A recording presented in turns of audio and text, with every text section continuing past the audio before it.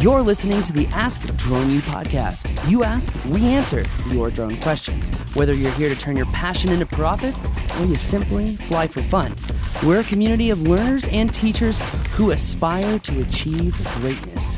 We are Drone U.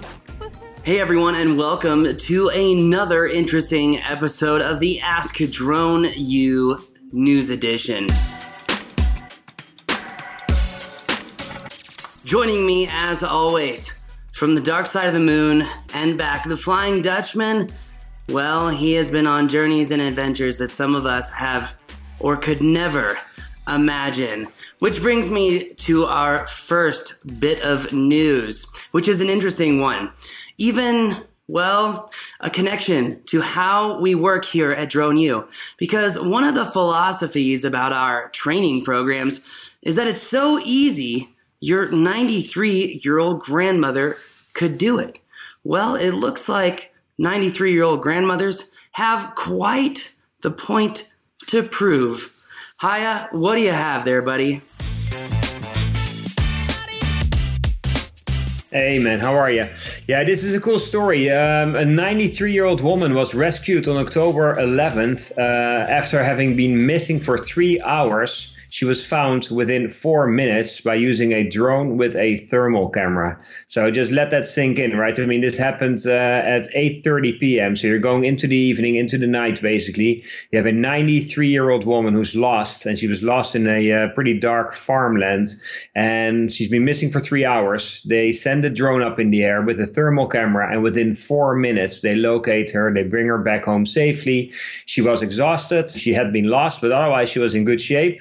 And you have another person, I mean, people probably won't say, oh, you have another life saved because she wasn't in any immediate danger. But then again, I mean, if temperatures are dropping around the country as they are this time of year, you might wonder if somebody would actually make it through the night when they're at this advanced age. So I just want to highlight this story because I think it's important with drones getting so affordable, even drones with thermal cameras being so affordable nowadays. I think that every search and rescue organization, fire department, police department, any first responder basically should have a drone, preferably with a thermal camera for situations like these. I mean, drones make this work so easy, and what's the alternative, right? You wouldn't be able to save somebody's life because you couldn't spend $3,000 on a thermal drone.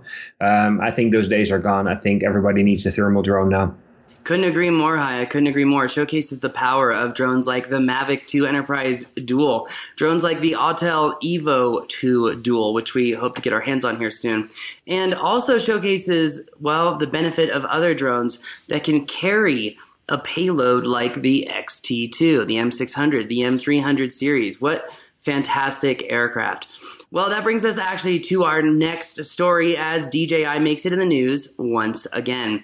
The Mavic Mini 2, or should we call it the Mini 2?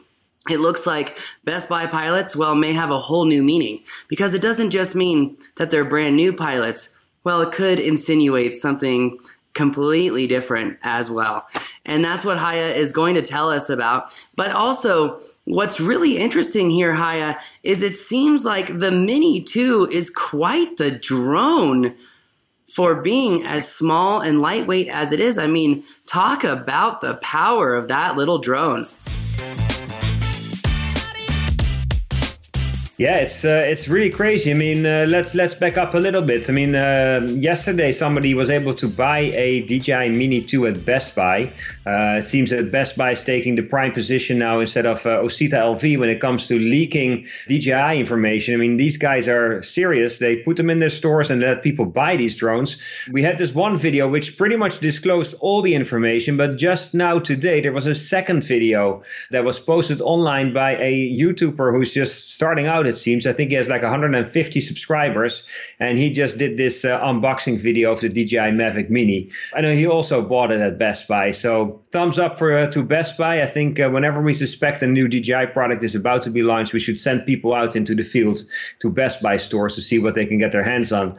But going back to the point that you made, that the DJI Mavic Mini 2 is actually quite a powerhouse, I think you're right. I mean, the two, well, maybe three main things that this drone now brings to the table is, first of all, you get 4K video capabilities, and secondly, you get OcuSync 2.0. So now all of a sudden, rather than using Wi-Fi to control this drone, you're able to use OcuSync. And based on my own experience flying the Mavic 2 Pro and the Zoom and the Mavic Air 2, with OcuSync, you can pretty much just position your drone anywhere in the air where you want in terms of shooting videos and photos, and really not have to worry much about the transmission signal. It's been pretty amazing what these drones have been able to do. And if the DJI Mavic Mini or Mini 2 is able to give us similar performance, then for sure you have a powerhouse. I mean, this drone is going to weigh less than 250 grams, which means that as a recreational pilot in the United States, you don't have to register the drone. But in other countries, I believe England and Canada for sure, you're able to fly this drone without any kind of license. So if you're an international traveler, you like to take drones with you to get this amazing footage and photos, then the Mini 2 for sure is a drone you should look into. In terms of the form factor, they really haven't changed the drone at all. The props are slightly different, the motors are slightly different, the battery is a little less powerful, pretty much still the same size though. So the drone doesn't really look any different from the previous one. It's just the features that the drone brings to the table are a massive step up compared to the original one. So Haya, it seems like the Mini 2 is actually like a Mavic Pro, but it's less than 250 grams. Is that about right? Yeah, almost. I mean, first of all, you get the Mavic Air 2 that's kind of bumping up against the Mavic 2 Pro, right? I mean, that's kind of pushing the Pro or making the Pro almost for most people pointless to spend the additional money on. I mean, unless you're really into low light performance for photography and videography. Now you get the Mini 2 pushing up against the Mavic Air 2. I mean, it's the same thing. For half the money, you get not all the performance, but you get 75% or maybe even 80% of the performance. So yeah, I mean, DJI has no issues cannibalizing on their own products when they bring new drones to the market, it seems. Wow. Well, this is kind of exciting, honestly, to see such a capable drone below 250 grams. There's a lot to be said about that, Haya. A lot. And I think this might reinvigorate a lot of pilots out there to have a drone that's going to be safe to fly just because it has better connections and whatnot. You know, I hope, again, that we can see an attitude mode in something like one of these drones. I feel like one of the things that's really missing. I know how to force it, but, you know, I would like to be able to see that as just an option. That being said, in our next piece of news, it seems like the FAA has, well, once again called the roundtable of, that's right, no one who's a practical drone pilot to do some more regulatory research. Haya, what do you have here, buddy? Yeah, last week we had a virtual DEC meeting. Those meetings happen only a few times a year. The last one for 2020 was last week, and it was a virtual event. 2.5 hours worth of information on drones and regulations. If you have that kind of time to watch the entire thing on YouTube, they did record it, so it's there for you to watch if you want to. I think the key highlights that I kind of want to get across here are the following. First of all, remote ID for drones is coming. It's still on track. It's still happening. So I'm not expecting any major changes, even though we don't like what they've proposed, but it seems that we're pretty much going to get the whole thing towards the end of this year. Secondly, Part 135. There are 3 more companies next to UPS, Wing, and Amazon that are ready to get their Part 135 certificate, which would allow them to fly packages by drone and deliver them to consumers throughout the country. So that's a big deal. We don't know the names, but this is coming shortly as well. And then thirdly, during the DEC committee, the FAA has been working with a task group to see if remote ID for drones somehow would be able to provide information for manned aviation that are flying their aircraft or helicopters low to the ground. There's a lot of discussion still there. There wasn't a lot of information as to whether this was perceived to be a great idea or not.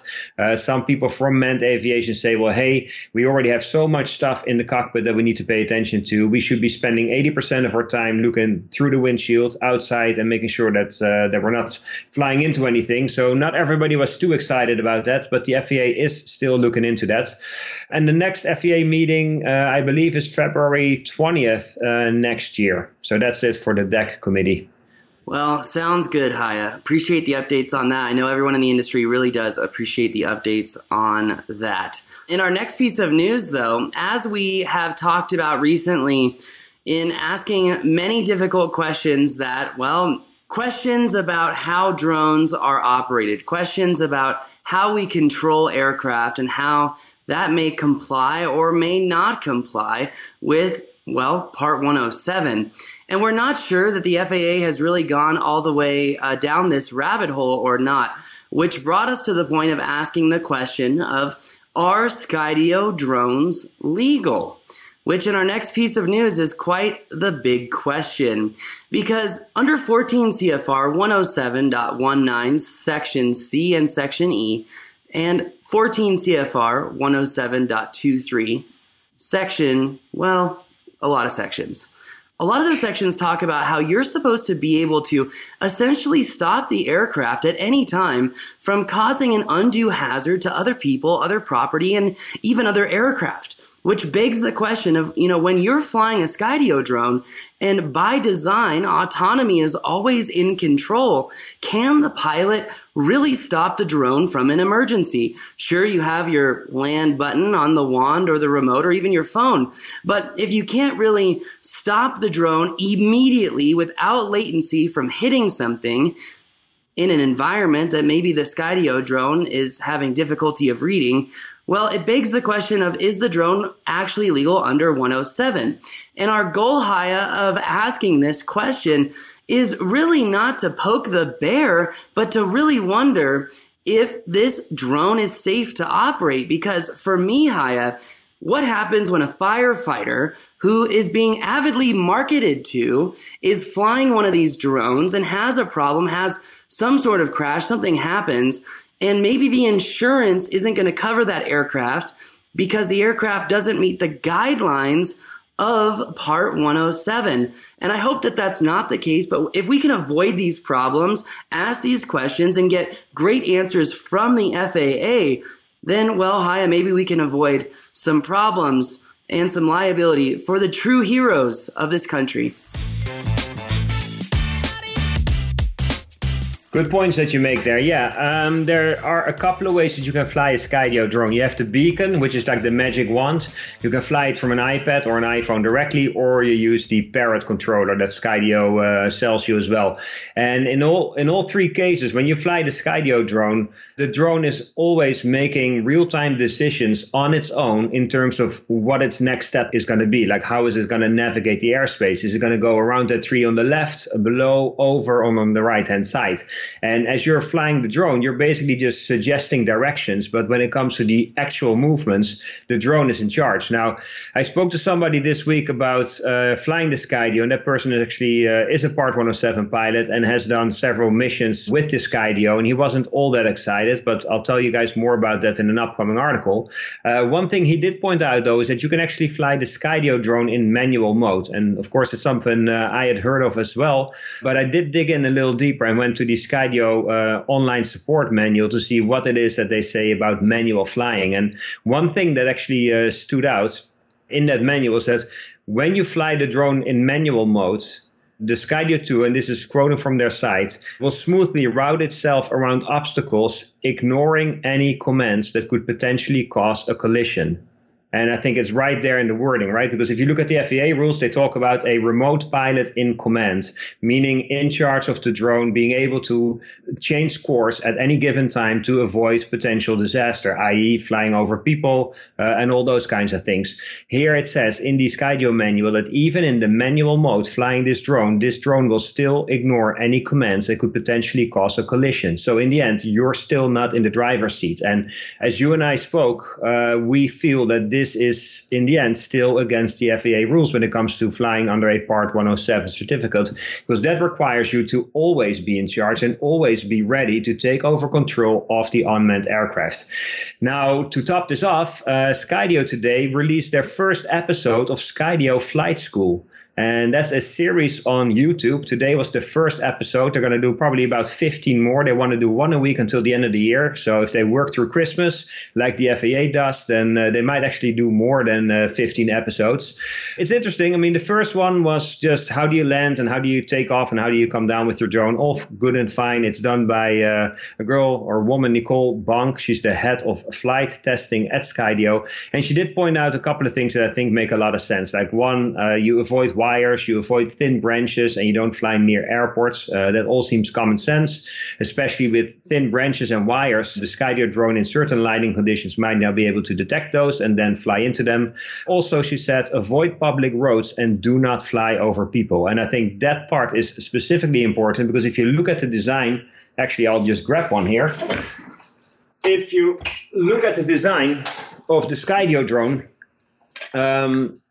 if this drone crashes into something, it is possible that this battery comes off. This is magnetically attached to the drone. It's a very strong magnetic connection, but it is possible to come loose. And one of the stories I've heard is exactly that, where somebody crashed the drone, the battery came off, and at that point, the battery in itself is like a flying brick falling out of the sky. So not flying your Skydio drone over people and in close proximity to branches and wires is an important thing to do. But that kind of makes you wonder with the new software that Skydio is coming out with. One of them is House Scan, where they do roof inspections with the Skydio 2 drone. That's kind of a tricky environment, right? Because if you look at a typical house, at least here in the northeast region of the United States, you have a lot of trees, a lot of thin branches, especially depending on the time of day. Those branches might be hard to detect with a low setting sun, but also you have power lines and telephone wires going to houses. So I'm interested to see how Skydio is going to tackle those situations because they're far from ideal flying situations. It does seem like contradictory statements too, when a lot of the videos, especially some of the videos that we've seen from Skydio, are about, flying mountain biking on trails with large trees. What about thin branches there? Or are they trying to say only fly during the spring and summer and not during the winter? These are all important questions. And again, I think it's extremely important for the FAA to clarify, which I think it is pretty clear in all honesty. Look, the pilot has to be in control at all times. When I first asked this question about Skydio, it was more in regards of how do you stop a flyaway, right? With other drones, they're in two different flyaway situations, whether you lose GPS. With other drones like DJI, you could switch the drone into ATTI mode, bring the drone back, problem solved. If you get the type of flyaway where you have radio interference on DJI, there's a parameter that says what to do when the remote signal is lost. And I have mine set to hover. Yep. So that way I can walk closer to the drone, regain signal, and problem solved. And so for me, I asked a lot of questions to a lot of industry insiders, and I said, hey, really though, when it comes to Skydio, if we can't stop a flyaway, is it truly a safe drone to operate? Does it really meet Part 107 guidelines? And when we first met with Skydio back in Las Vegas and shot that video with them, and I had that wand, that was a question. And when I was talking to G at the time, he said, look, you're able to control the drone and it follows the law. And I was like, okay, that makes sense. But now when I'm like, yeah, but I can't stop a flyaway, and practically speaking, nudging the drone is not the same thing as having full control, right? We already know the problem of drone pilots having control when the drone has the reverse orientation. So instead of the drone facing away from the pilot, it's facing towards the pilot. In an emergency, people don't think about the fact that the right stick is now inverted in controls, and crashes happen all the time, right? So this is why a standardization of controls is so important, even a standardization of flight modes. But I hope the FAA comes out. I hope they don't see us as poking the bear, and I hope they see us as a question that needs to be answered. Right, Haya? Yeah, and it's an important thing. I mean, if you're a Part 107 drone pilot and you start using the Skydio 2 drone for commercial missions and something does go wrong, you will likely be held liable. The insurance might say, hey, you're not compliant with Part 107, so we're not going to cover you. So you might be on the hook as the pilot, but even one step further, Skydio might be on the hook, because if it turns out that not the pilot is to blame, and also the pilot might not have the deep pockets that somebody is looking for, they might well go after Skydio. So if Skydio starts selling a bunch of these drones and these kind of situations happen, they might actually be in hot water themselves, I think. Well, I think we just need to be intellectually honest in the tech industry. And I think otherwise people are going to have problems. They're going to have crashes. And let's solve these problems before there's a crisis, right? Let's build consumer trust rather than break it down. That's, I think, an important thing to be said. But Haya, as far as flight school and YouTube videos, well, again, it's great that, people are trying to educate the industry and be smart. But it begs the question, based off of the questions that we've asked in our articles and you've been asking in your articles, where does that leave these videos and their ability to teach? Yeah, and if I can chip in one more thing, in the article that I wrote about Skydio Flight School and Drone Excel, I also posted a video from people that are driving their new Tesla Model 3 on full autopilot through an urban environment with the Skydio 2 following it, also flying itself. And it's impressive to see how the Skydio is able to keep up, because this is all full of power lines, 3 branches and whatnot. And at some point you see the drone kind of getting stuck, and it still is able to figure its way out and catch up to the car. So what the drone can do is pretty phenomenal. What those people are doing, driving their car, flying the drone in an urban environment, is borderline reckless, I would say, or is reckless. One of the things that Skydio points out as well is that the Skydio drone is able to navigate around fixed obstacles, not moving obstacles. So it's not necessarily going to avoid another oncoming car or truck in your way. It's not going to avoid a kid on a bicycle necessarily. So even though this drone is pretty amazing in what it can do, it's not foolproof. And this video is, I don't know exactly how long it is, but let's say 10 minutes. It's quite a drive. And it ducks and it dives and avoids all kinds of obstacles. But it's just a matter of time before something goes wrong. I mean, it's too obvious. Haya, are you also trying to say that maybe the marketed features of this drone are causing people to take risks that maybe they would not have taken previously in the drone industry? Yeah, I think so, to be honest. I mean, if you look at the promotional videos from Skydio and the way they advertise that you can use these drones following somebody on the snowmobile, following you or flying ahead of you. So the drone is flying backwards, which makes it less capable of navigating around obstacles. When somebody is charging down a hill on a mountain bike, those are the use cases that this drone is advertised with. And if you look on YouTube, that's exactly the kind of stuff that people use these drones for. Even Casey Neistat's video the other week when he's riding his electric bicycle along the beach in, I think it was Los Angeles, you see the drone clearly hovering and flying over other people. So I think Skydio in that sense is kind of setting the wrong example by showing like, hey, this is awesome. This is how you can have your own self-flying action camera, which technologically speaking, yes, it's an amazing feature. But using that in real life situations is not always a great idea. And some of these most recent videos where the drone is following a Tesla and the car is on autopilot and the people in the car are so focused on what the car is doing. And then also somebody's flying the drone, but they're hardly paying attention to that because, hey, that thing will fly itself, right? We don't need to worry about that. I think that totally sets the wrong example, and that is not what responsible and safe drone flying is all about, I think. Couldn't agree more, Haya. It just seems like we're raising more questions that need to be answered, and I hope we get some answers. Yeah, totally agree. Well, thank you again for joining me for another edition of the news show. I was hoping to have a little bit more snow behind me, but we didn't get the snow up here, flew a little south. So, Haya, thank you again for joining me. Appreciate it, man. Hey, no worries, and looking forward to doing another show with you next week. Sounds good, sounds good. Well, I will talk to you soon. Thank you again, everyone, for joining us today. Please don't forget to subscribe, share the show.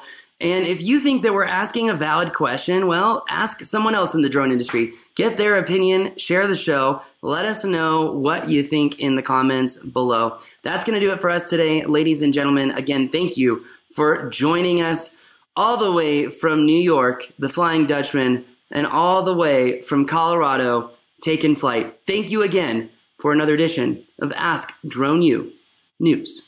We believe that videos, images, words, and sounds have the absolute power to inform, inspire, and entertain. We reject indecision, confusion, and vanity, for they work against the community. We are united under the virtues of safety and knowledge. We are a training community of learners and teachers who encourage and energize each other to achieve greatness. We are pilots, videographers, photographers, freelancers, business owners, enthusiasts, experts, and apprentices. We are creators. We are the Drone U.